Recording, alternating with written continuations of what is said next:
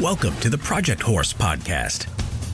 We're making advanced horsemanship accessible, sharing down-to-earth training advice and practical exercises with horsemen dedicated to accomplishing their goals. Whether you're hitting the trails for fun, training a project horse at home, or refining maneuvers for reining or cow horse competition, we'll help you take your horsemanship to the next level. Thank you for joining us.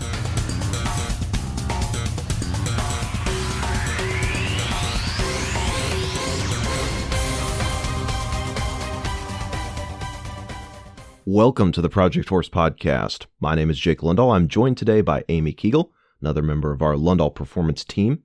We wanted to provide some commentary on two different training scenarios, one of which has been brought up to us on social media, another one that is kind of relevant to our recent situation, and with a couple of horses that we've had in training, we can draw some parallels with these two subjects that we want to go into. So the first subject we want to break down more in depth. We had a question from John on Facebook a while back who has a little quarter horse mare. She's bred for reining, and she tends to get real nervous and frazzled about any leg yielding or suppling exercises with spurs. Now, for context, at the time that he messaged us this, John had been riding this mare with spurs for about 2 weeks. So she was pretty green with it, and I'll get back to that later. But he essentially gave us an outline of the riding that he was doing and what he had been trying to correct some of these different issues.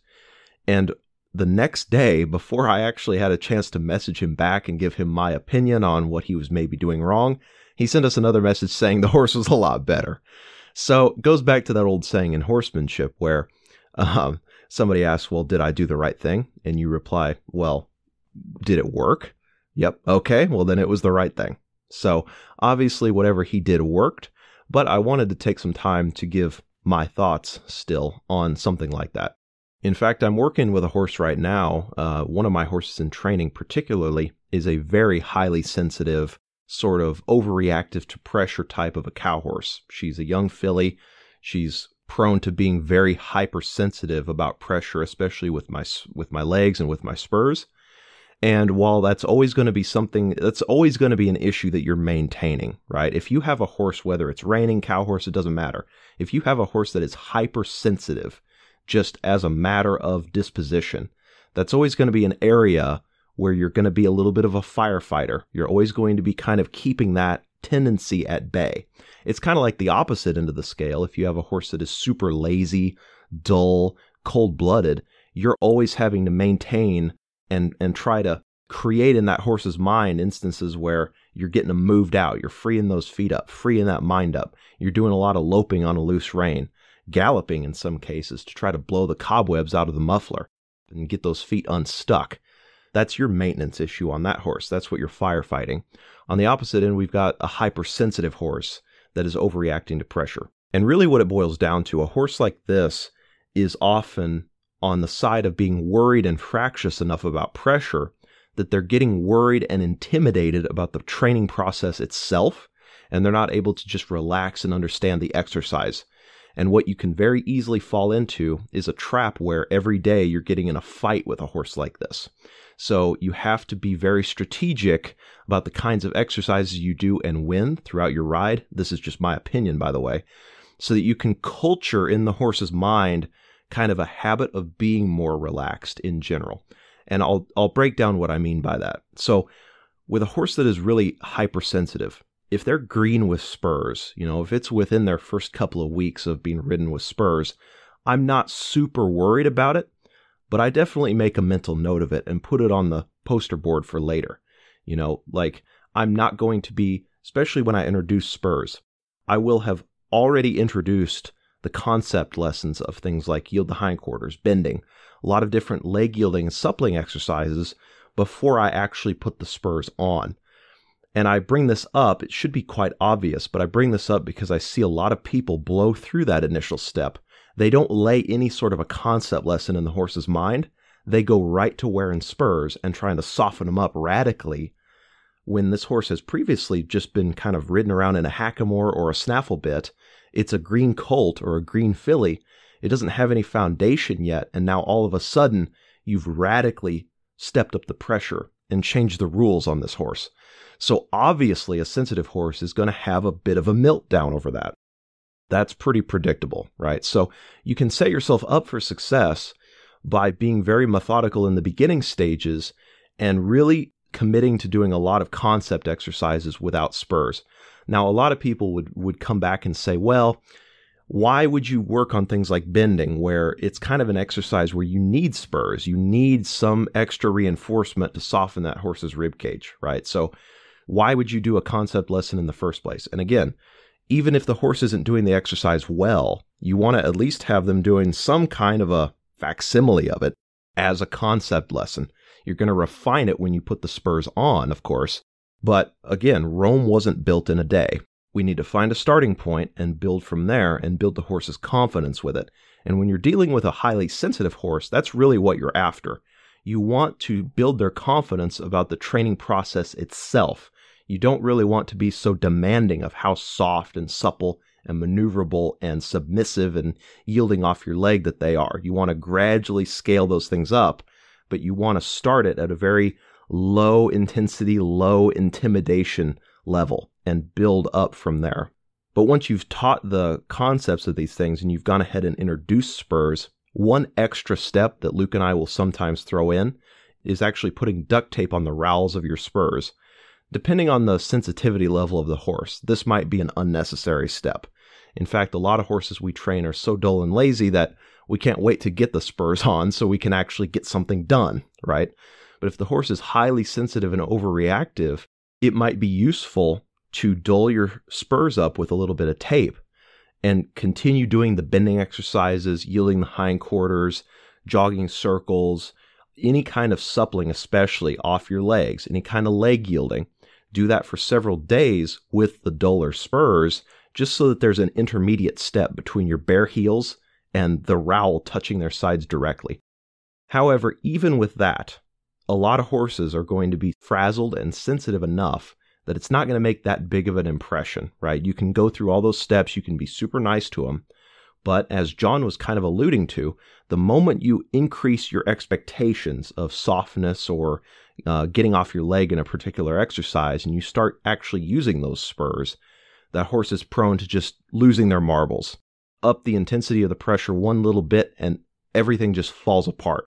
And in that case, you kind of have to employ a little bit of long-term strategy in how you structure your rides day in and day out, okay? And it all has the goal in mind of, yes, we want to expose this horse to pressure, but we want to do it strategically and just in general get this horse accepting of being trained on, right? Because a horse like this is fractious and worried enough that any escalation of pressure, even if it's in response to their overreaction, they're immediately going to think they're in trouble, right? And they're just going to panic more, freak out more, and it's a self-perpetuating loop. So where I like to start off, just in general with my rides, is I want to create situations where I'm doing exercises that are going to relax, but also kind of expose that horse a little bit, prepare him for the pressure that's coming in the very start of the ride. But I want to make that very low key. Then I'll get a lot of the heavy lifting, loping exercises, things like that done in the middle. And obviously I'm going to gauge, depending on the horse's energy level and disposition, what they need, et cetera, et cetera. We'll get into that. But then I also want to have a very big focus on the end of the ride and how that horse finishes up, because I want to create, as we talked about incessantly in a lot of previous podcasts, it's about creating mental habits, mental patterns in how this horse accepts the training in general, not necessarily how well they're doing in one particular exercise. So I'll give an example. Like when I would start a ride off with a highly sensitive, overreactive horse, I'll do a lot of bending, a lot of counter bending at the walk, obviously, turning on the foot really slow. The reason why is because I can corral that horse a little bit. I'm softening her face laterally around toward my toe. I've got her in a little bit of a bind, and I'm putting a little bit of pressure on her, but she can't really go anywhere. And I'm able to keep her in there and stay, again, until the horse relaxes. And that's true across the board for every exercise. Any bending, any counter bending, any serpentines, any turning on the foot that I do, any leg yielding whatsoever at the walk, at the start of this ride especially, I'm going to be looking for that horse to relax. And I'm going to prioritize relaxation and acceptance of pressure, even over them yielding to my leg or getting 100% soft. Any tendencies of laziness or being a little bit dull or just being so relaxed that they're kind of not paying attention at different times, you want to encourage those types of impulses in a horse like this. Now, with your standard fat, lazy ranch gelding, you would never want to encourage those types of habits. We're always trying to light a fire under those types of horses' tails and get them moving out, right? But a horse like this, you want to encourage that. So any sign of laziness, any sign of them being a little bit dull or not quite as sensitive to your leg, you're always going to release to that. And you're going to be more worried about releasing the pressure, like say you're bending the horse around at the walk. I'm going to stay in that bending at the walk exercise until not just I feel the horse soften. Often they'll soften immediately, but they're nervous about it, right? So I'll stay in there long enough until that horse mentally settles and I actually feel them relax and chill out a little bit. So I do a lot of warm-up, and I'm very methodical that way at the walk with a horse like this. When I move up to the jog, never underestimate, I've heard this many times before and it's true, never underestimate the power of jogging a lot of circles nice and soft. And in fact, Luke and I do what we call our serpentine exercise. Now, what most people think of as a serpentine is like going crossways, horizontal across the arena and making big loops with straight lines in between, right? What I'm thinking of as serpentines is you jog, tight little circles, say to the left. So you're jogging like a 10-foot circle around to the left, softening the horse up. When the horse relaxes, you immediately leave that circle and instantly rejoin your next one. And jog around to the right, soften that horse up, nice tight circle to the right.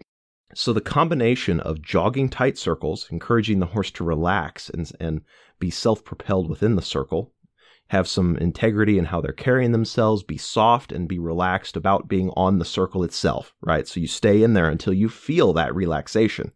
Then you immediately change directions and rejoin the opposite circle. And in that transition, you will often root out a lot of stiffness, a lot of braciness, a lot of fractious, frazzled type behavior of the horse being taken a hold of and trained on in that moment. Because you're jogging tight little circles, say to the left, you go to immediately take them onto the opposite circle as well as change shape in that exact moment. Okay, and so that will often bring out a lot of resistance right in there. But I'll often do little jogging serpentines. I'll spend a lot of my warm-up, in fact, doing serpentine exercises, a little bit of moving the shoulders around, a little bit counterbending at the jog. Again, my emphasis is on softness, quietness. If that horse shows me any kind of laziness whatsoever, even if they go to break gait, like if I'm doing a little counterbending at the jog, say I've got the horse shaped right and I'm making a little left circle, and that horse starts to get a little bit lazy, starts to break down, I'm not going to punish her at all, right? I'll just kind of gently encourage her to pick herself back up into the jog and continue working. But I'm not going to bite her head off because she broke gait.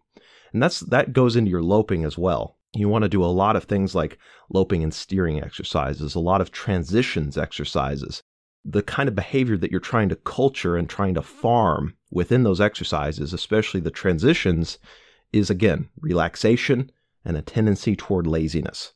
So if that horse will occasionally, and it's weird, on very hypersensitive aware horses, it's often very weird how even certain areas of the arena, they'll be more sensitive and aware in, and in others they feel more relaxed, right? So a lot of times I'll identify like a certain quarter of the arena or a certain corner is where that horse gets more nervous. And it could be something as simple as that's where the drag is parked, or it's next to something that they don't like, right? And they want to race through there. So I'll often time it so that I'm either doing serpentines in that area and getting them nice and relaxed, or I'm doing like a bending transition or a bend and draw transition down into a nice, supple, relaxed walk or a jog in that area that they don't like. And having a lot of rest. That's another key that I've picked up, especially in the performance horse side of things, is you cannot underestimate, especially in between loping sections, but even in between these kind of little warm-up exercises, your horse, especially hypersensitive ones, will really benefit from walking out on a loose rein and just being left alone, right? Because A hypersensitive, anxious, nervous, angsty, fractious horse is kind of like a neurotic, nervous, anxious person. They're just a hot mess that needs to be left alone. Let them sort themselves out. Okay, you getting in there and trying to fix all their problems is just going to inflame the situation more. They just need to chill out and be left alone. So a lot of times I'll get through an exercise, and it might be something as simple as bend and draw transitions that I've done for 10 to 15 minutes at the jog, and then I'll go let the horse walk out on a loose rein, be real nice to him. I won't even pet on him oftentimes. I'll just leave him completely alone and either let him walk out or simply stand still and be left alone for 5 to 10 minutes. Let them catch their air. Let them just have some soaking time, and don't mess with them. Don't be petting on them. Don't be flexing them. Don't be backing them up. Don't be doing anything. Just leave them be.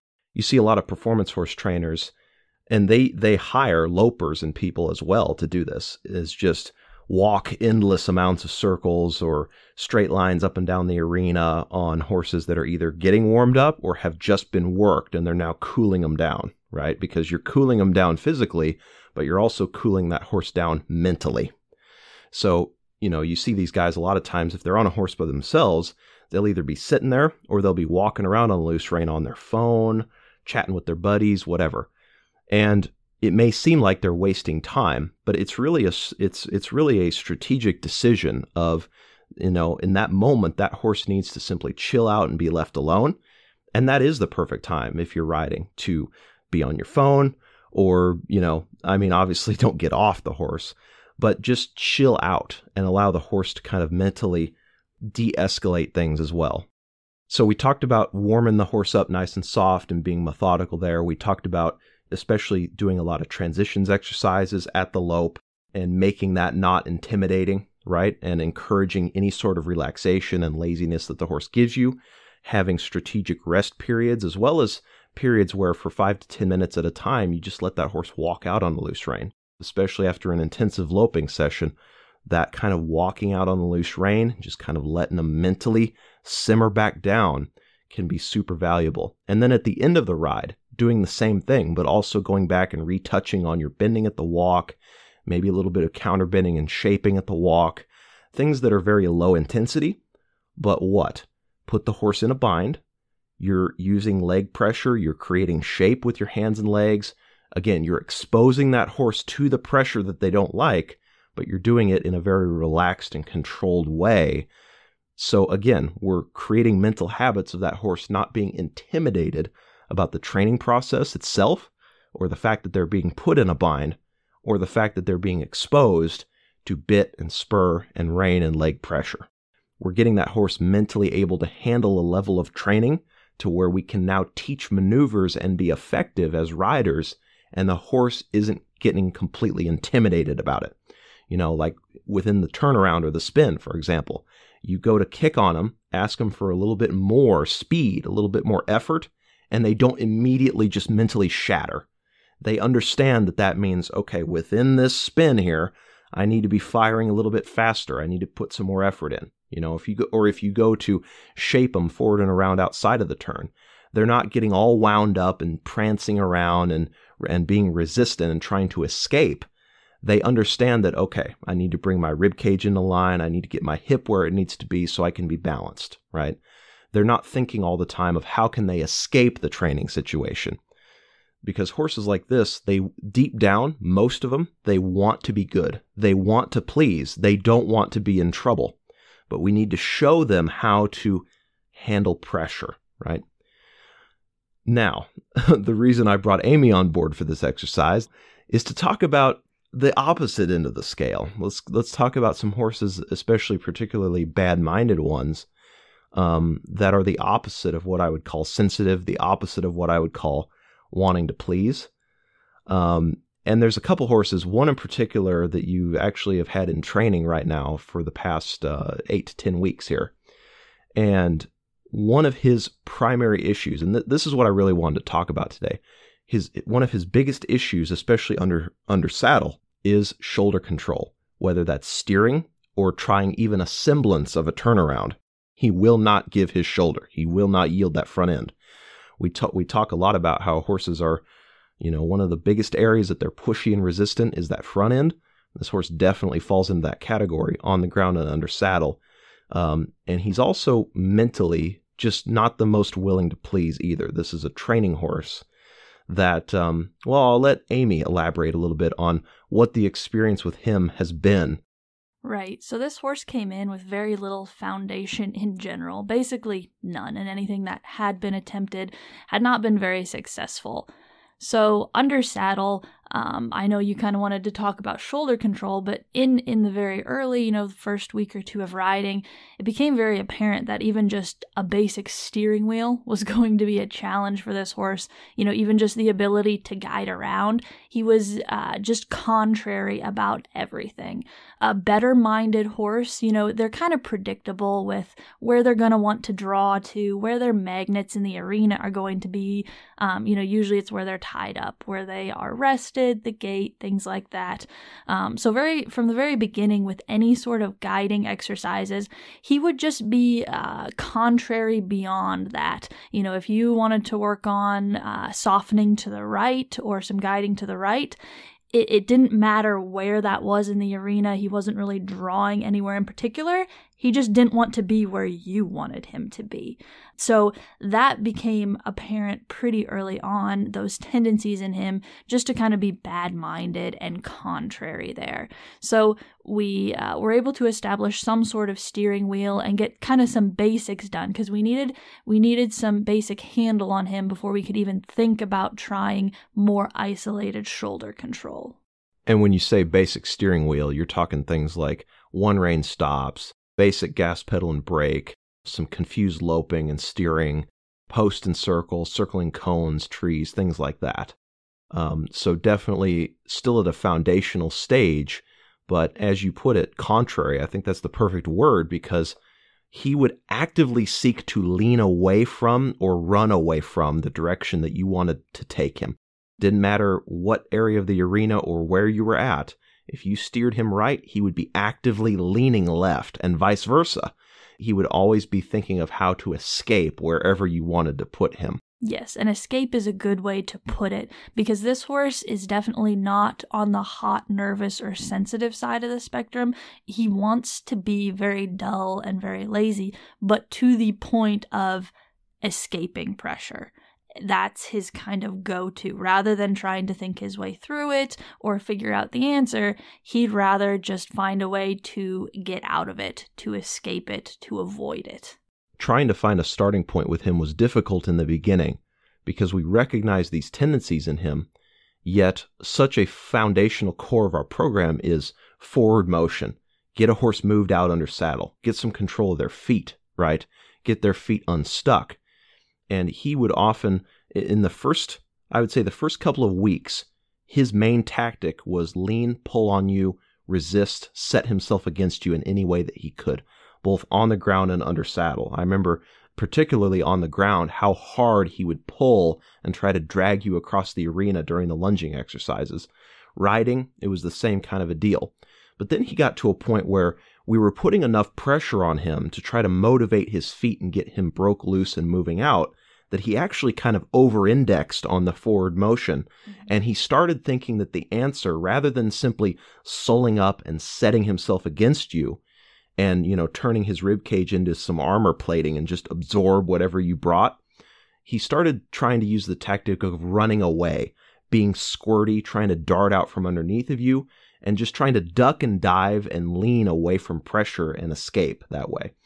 So things like bending transitions, bend and draw, things like that became ways to kind of capture his face a little bit, encourage him to submit to that bind, and find the answer there rather than trying to escape all the time. And again, get comfortable with being trained on. This is the exact opposite of the horse that we opened the episode with, but it's fundamentally kind of the same issue. Neither of these horses, whether they're the super fractious, hot, crazy one, or the dull, resentful one like this horse is, they both want the same thing, to escape the training scenario. And you have to find a way to get them to relax and accept it. In this horse's case, though, that's difficult because you're constantly having to either use your legs or a spanker of some sort to continue getting forward motion into the system because he's so sticky. But at the same time, you go to take him anywhere and he's actively resentful about it. Let's talk about specifically with this front end issue, because in the latter stages of your riding, in like the past 4 or 5 weeks, that has been one of the biggest issues that has come out, right? We kind of went through that stage where he was super sold up and wouldn't move out. And then we went to the other side where he was squirty and, trying to actively run away from things. That was his answer then. Well, that didn't work because we would just throw transitions in his way and capture his face and get him to accept that bind. So now he's kind of been semi-resentful in terms of being taken a hold of and steered and maneuvered around. And that has really come out in the front end particularly. So let's get into a little bit of when we started identifying this problem, some of the things that we did to combat that issue. So we had got him moved out. We had established that. Then the next thing he wanted to throw at us was, say I go to steer him left in doing a post and circle type exercise. He just wants to bash everything to the right. Doesn't matter what's in his way, whether that's your hand, your leg, he just wants to bash everything to the right. So when you say that we had to end up capturing his face more, what that looked like practically was using more outside rein and just kind of holding and waiting there, kicking on him really hard, kind of getting in his business a lot more.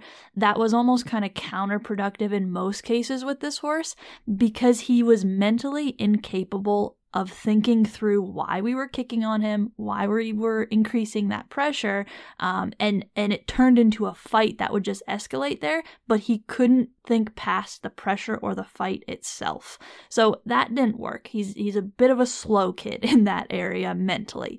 So when Jake was talking about capturing his face, what it looked like was taking him into that post and circle turn was literally kind of just setting up some barriers there and some walls with your hands and your legs and just holding and letting him flounder around, kerfuffle, pitch his little hissy fit, throw a sucker in the dirt until he kind of finds it. So in regards to his shoulders, generally, when we're doing a post and circle type exercise, we want them, going forward and around. With him, we wanted to encourage any sort of connect your nose to your feet, almost to the point of it feeling like he's diving his shoulders in, because that's the exact opposite of what he wanted to do, which was just have his shoulders, his rib cage, just everything escape the opposite way of where you're tipping his nose. So we needed to encourage just a follow your noseness in him. And so that was capturing him there and just staying there as long as that took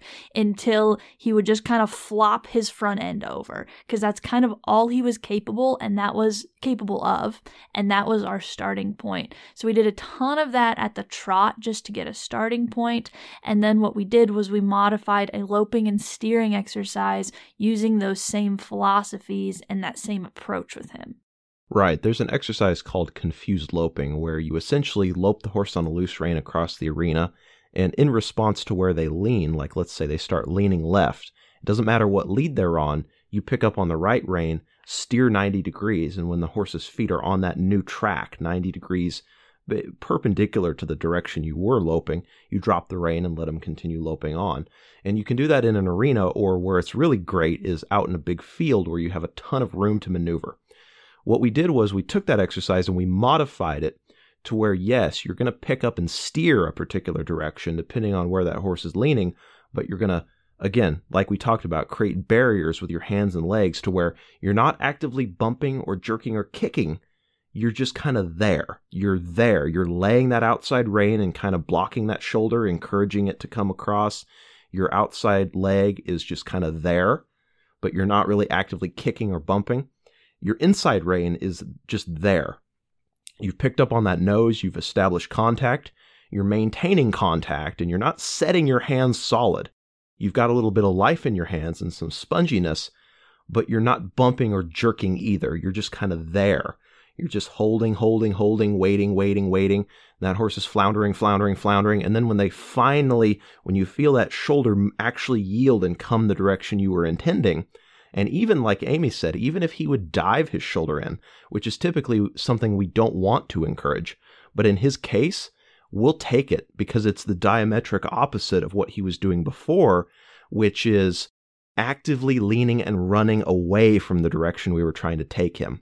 And so you would hold, wait, and you might wait for like 5-6 circles, continuing around. You've still got pressure with your reins. You're still using indirect rein and inside rein. You're still kind of waiting there on him with your legs and holding and maintaining that bind or those barriers you've created till he finally finds the answer and brings that shoulder over just a little bit. Then you release, drop the rein, let him lope out. And that mentality, while this doesn't exactly map to what you do with a super fractious horse, it's similar in the sense that we don't ever want to get in a habit of jerking or kicking on a horse like this. We're more about the mentality of corralling them, capturing their face, establishing some barriers with our hands and legs, but encouraging them to find the answer. Because as Amy pointed out, you can very easily get into a fight with this kind of lazy, resentful horse, and you can also create a big fight with a fractious, hot, nervous horse. The end result will look different, but it's the same root problem, which is you're in there kicking on him, encouraging a fight, and they're mentally, the horse is not able to see past the fight, right? They're either super worried and scramble-brained, or in this horse's case, they're just slow and kind of dumb and don't realize, hey, the reason she's getting after me and intensifying the pressure is because I'm not doing X, Y, and Z.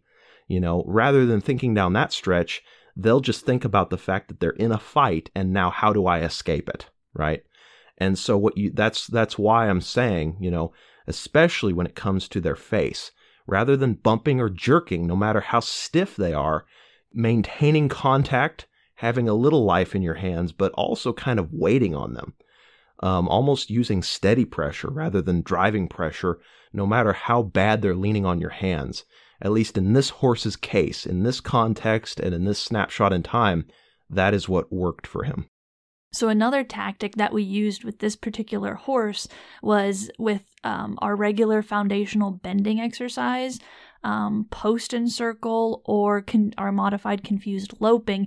We took a lot less bend than we generally would with our average training horse, and here's why. So this horse is a master at finding any little escape hatch. So when we take a lot of bend and we have him, say, bent all the way around to our foot in a bending circle, he's like, oh, this is a perfect opportunity to then, throw my entire body through the outside leg or through the opposite way that I'm being guided. And with, trying to get him to move his shoulders or anything, he would try to find ways to escape it, whether that was throwing his head up and finding a pocket there. So that all to be said, he was a master at finding escape routes. So by corralling him and taking less bend, we're prioritizing him figuring out how to follow his nose and not just escape and blather through it. Luke and I make fun of all the time the trainers whose line is forward, follow the nose, right? Because in many cases, those horses, they have enough forward motion. They steer just fine, right? What they need is suppling. They need being broke loose through the body to iron out pockets of resistance and stiffness that are in there. But that isn't completely untrue either. There is something to be said, like the horse still needs to know how to follow their nose.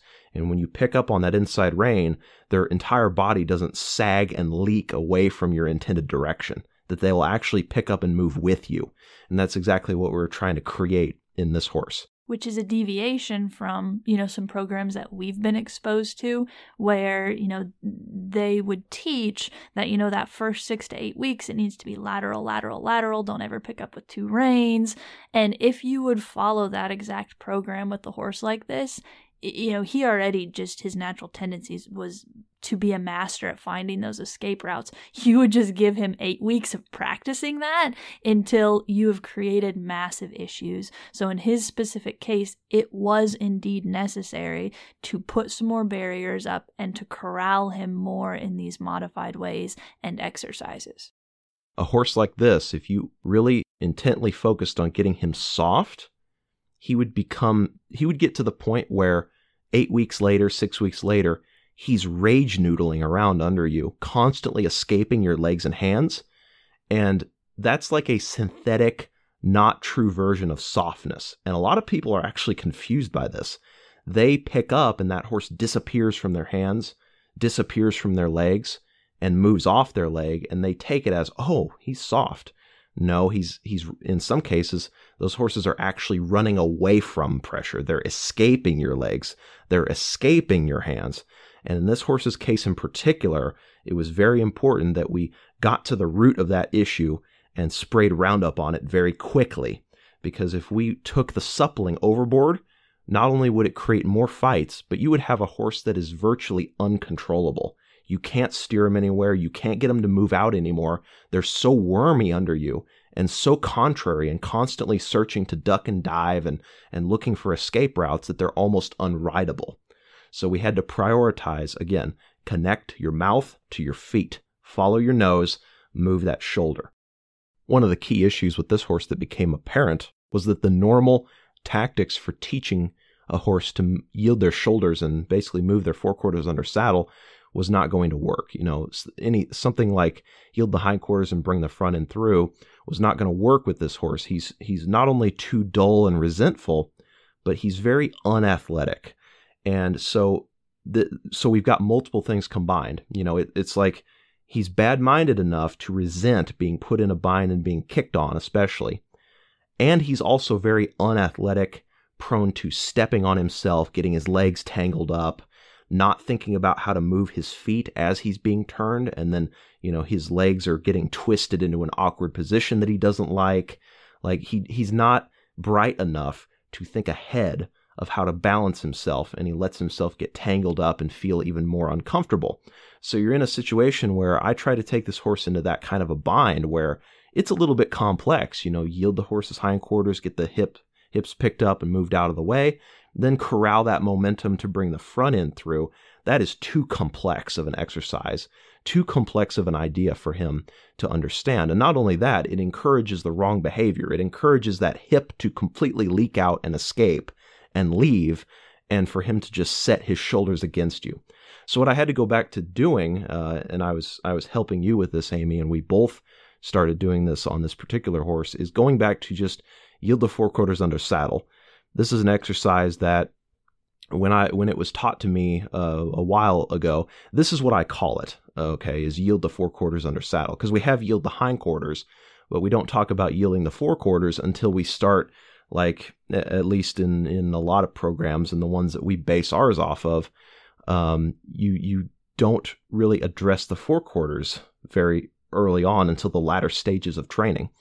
But I also got exposed to more performance-oriented programs where teaching that horse to follow their nose and move that shoulder over in response to just inside rein pressure, not even outside rein pressure, but like you pick up the left rein, that horse's shoulders move left and vice versa.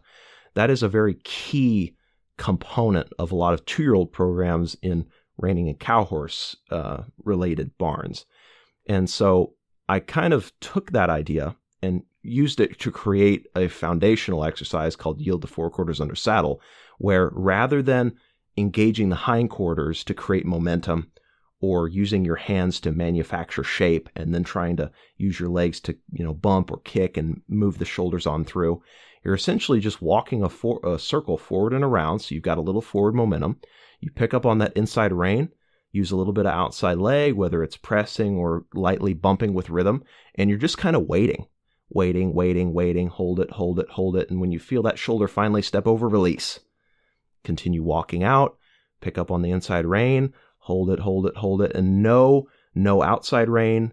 I'm not really kicking aggressively on the horse. I'm not bumping with my inside rein. I'm just establishing contact and tipping that nose. And I'm just ever so gently asking that horse to connect their mouth to their feet. And I pick up on inside rein, you bring your shoulders, right? And a lot of horses do not need that. I'll just go out and say that up front. A lot of horses, that's such a basic exercise, especially a lot of well-bred horses, are talented enough that they often don't need that. But a horse like this training horse we've been talking about, he absolutely needs something like that. Because why? It's low intensity. It's de-escalating a potential fight. but it's also not allowing him to escape without giving us what we want, which is that he actually moves that shoulder over and connects the reins to his feet. So that was a very non-intimidating way of establishing the concept in his mind of, I pick up, you move your feet, and especially you move that shoulder, you move that front end, right? And we could then corral that later into other things, like you talked about earlier, Amy, with the post and circle, the bend and draw transitions, things like that, where, and even the confused loping in the arena, where you're picking up and you're waiting for that shoulder to come across in that turn, almost even that he dives in on your circle, and then you're releasing to that. So we use those exercises to culture in his mind the idea that I pick up like that, you bring your shoulder over. And that's how now finally we're able to kind of do a facsimile of like turning on the foot and some other things where we're specifically more and more able to isolate that shoulder. However, our expectations are very low for that. We do not want to create a fight by trying to refine something that isn't going to get much better, given not only this horse's temperament, but his lack of athletic ability and his struggle with just keeping upright and finding his feet underneath of him. It's not an issue that we're going to massively drill and harp on, because it will just lead to resentment, right? It's like trying to ram a square peg into a round hole, or trying to, like, say, push a kid who's really interested in one thing to do something that they hate. It just creates resentment, right?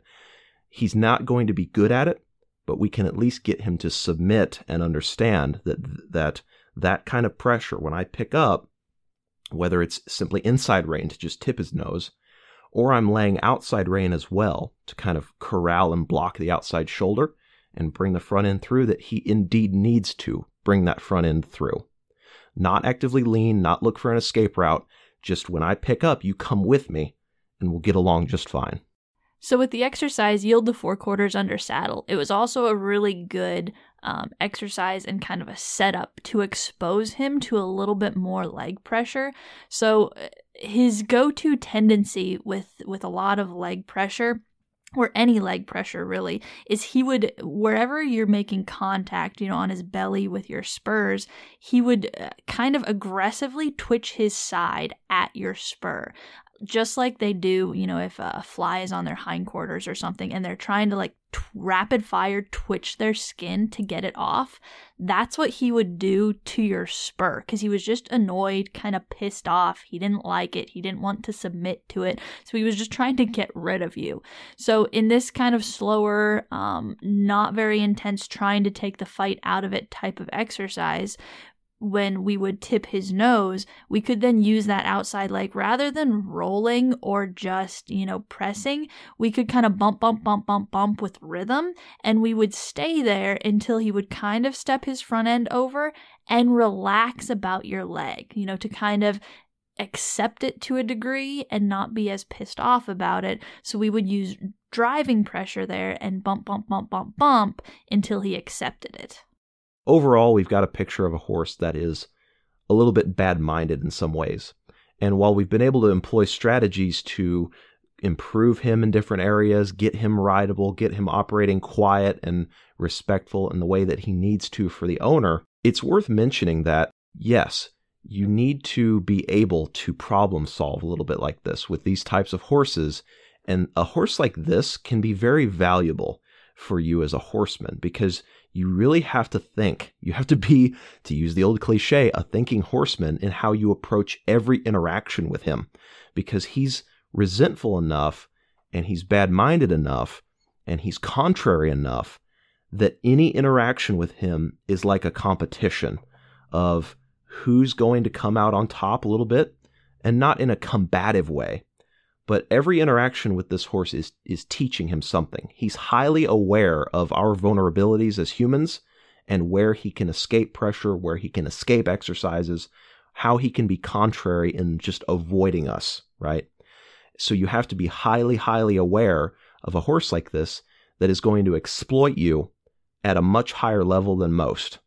And learning how to handle horses like this and problem solve is very valuable, especially in your beginnings as a horseman, even if you're not a professional, it can be helpful to have some experience on a horse like this. However, you have to at some point be able to get access to better horses, because I've met many people that all their lives they've owned horses like the ones that we've been talking about.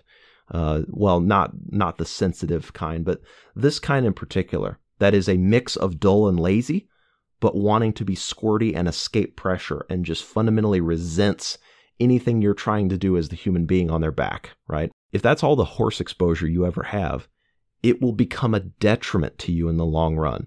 I've known many trainers and even non-professionals who ride very seriously that it's almost like out of habit, they get a short fuse. They get a much lower tolerance for wanting to be patient, think through situations.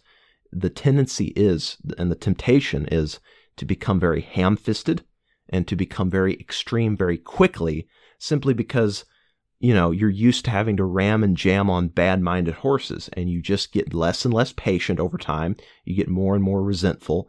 You get less, you really, it erodes your feel and timing, right? And it's very easy to fall into that if that's the only exposure you ever have. So I just wanted to make a quick point about that, because I got asked by somebody, that had told me about a lot of their experiences and kind of the problems they were having with their horses. And really what it boiled down to was this person was just resentful about the kind of horses that they were riding every day. And as a horseman, there is something to be said for finding better quality stock to ride and to build your experience with, because thankfully we're in a situation where we've got a balanced enough perspective that a horse like this comes across our radar and we can have a balanced and thoughtful approach in solving these issues. But if that's all we were dealing with, like I know some people are out there, it would drive me insane. So there's that saying, you're only as good as the stock that you ride, and that's to a large degree true. Now, on the other side, and Luke and I have talked about this before, if you only ride the best bred horses out there, the most talented, the most eager-minded, you get spoiled, and you lose or never develop your ability to be a thinking horseman and to problem solve. We see that extreme very often as well. So there has to be a balance. There has to be a balance. Thank you for listening to the Project Horse Podcast. If you enjoyed it, be sure to subscribe and give us a 5-star rating to help more horsemen like you find our content. You can also check out the Lundahl Performance Facebook page. There you can message us with any questions or training topics you want covered on the show. You can also learn about our training program, clinics, lessons, and the consulting we do for horse owners across the United States and abroad. Thanks again for listening.